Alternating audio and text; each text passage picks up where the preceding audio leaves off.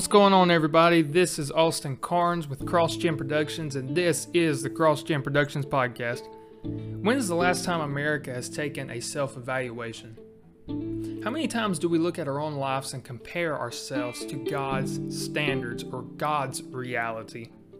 Many try to seek out a form of self-realization or actualization, yet fall completely short, and I'll prove it to you in terms of Scripture. Many times as Christians and people, we don't want to see things from the other side.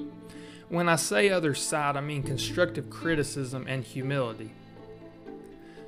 Going into a different direction, Abraham Maslow was a psychologist who created what is known as a hierarchy of needs, which has been called Maslow's hierarchy of needs. It is a pyramid that shows our most basic needs to our greatest needs for fulfillment as humans.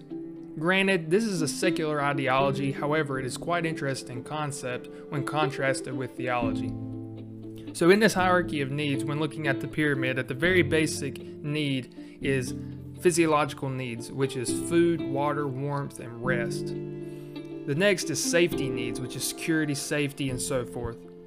The next is belongingness and love needs, intimate relationships and friends. The next is esteem needs, prestige, and feeling of accomplishment. And at the very top of what he deems to be our highest need in this hierarchy of needs is self-actualization, achieving one's full potential, including creative activities. Andreas Comenius of Interaction Design Foundation writes an article called Self-Actualization, Maslow's Hierarchy of Needs, in which he explains the self-actualization of Maslow's hierarchy of needs.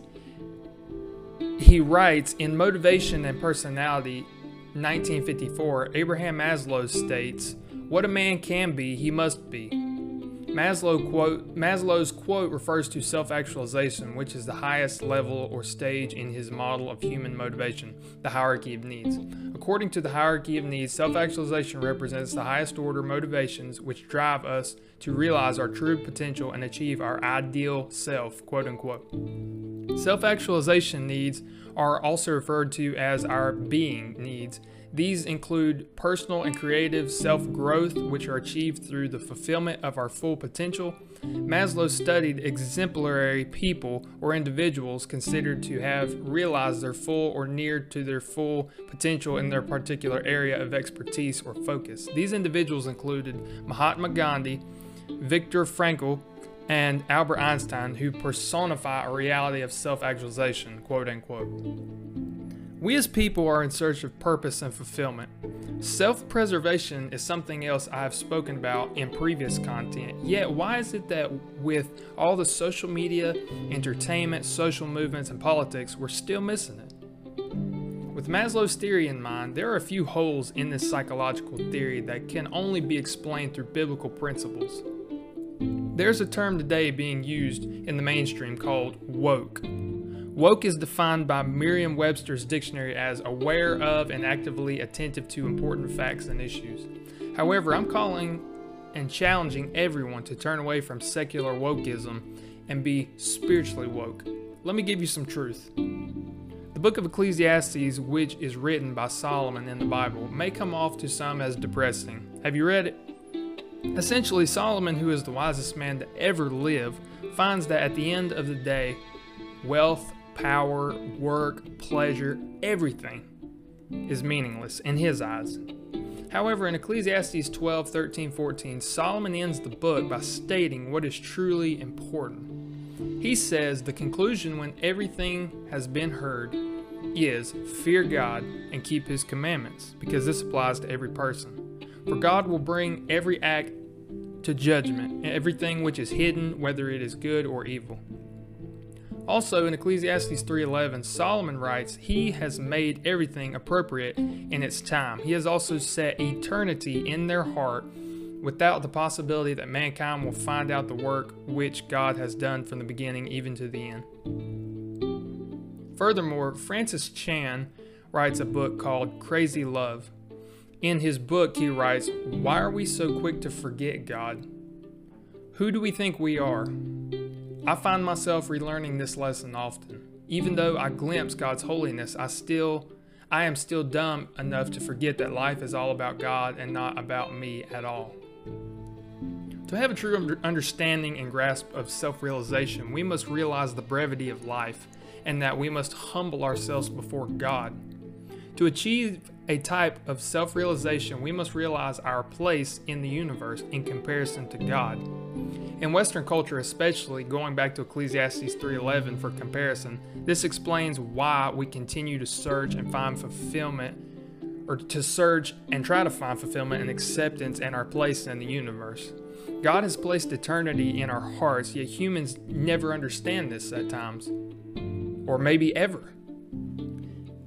As time continues to move forward, our present circumstance will only get worse unless we understand this basic concept. This isn't a call to beat ourselves down, but to humble ourselves before God and understand self-realization in terms of Scripture. Jesus said in John 15:5, I am the vine, you are the branches. The one who remains in me and I in him bears much fruit, for apart from me, you can do nothing.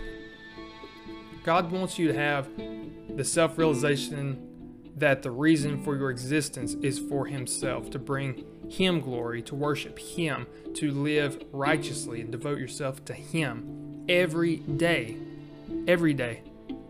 Colossians 1:16 says, For by Him all things were created, both in the heavens and on earth, visible and invisible, whether thrones or dominions or rulers or authorities, all things have been created through Him and for Him.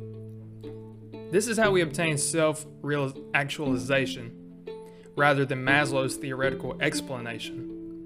Matthew 16:24 says, Then Jesus said to His disciples, If anyone wants to come after me, he must deny himself, take up his cross, and follow me. Galatians 2:20 says, I have been crucified with Christ, and it is no longer I who live, but Christ lives in me. And the life which I now live in the flesh, I live by faith in the Son of God, who loved me and gave Himself up for me.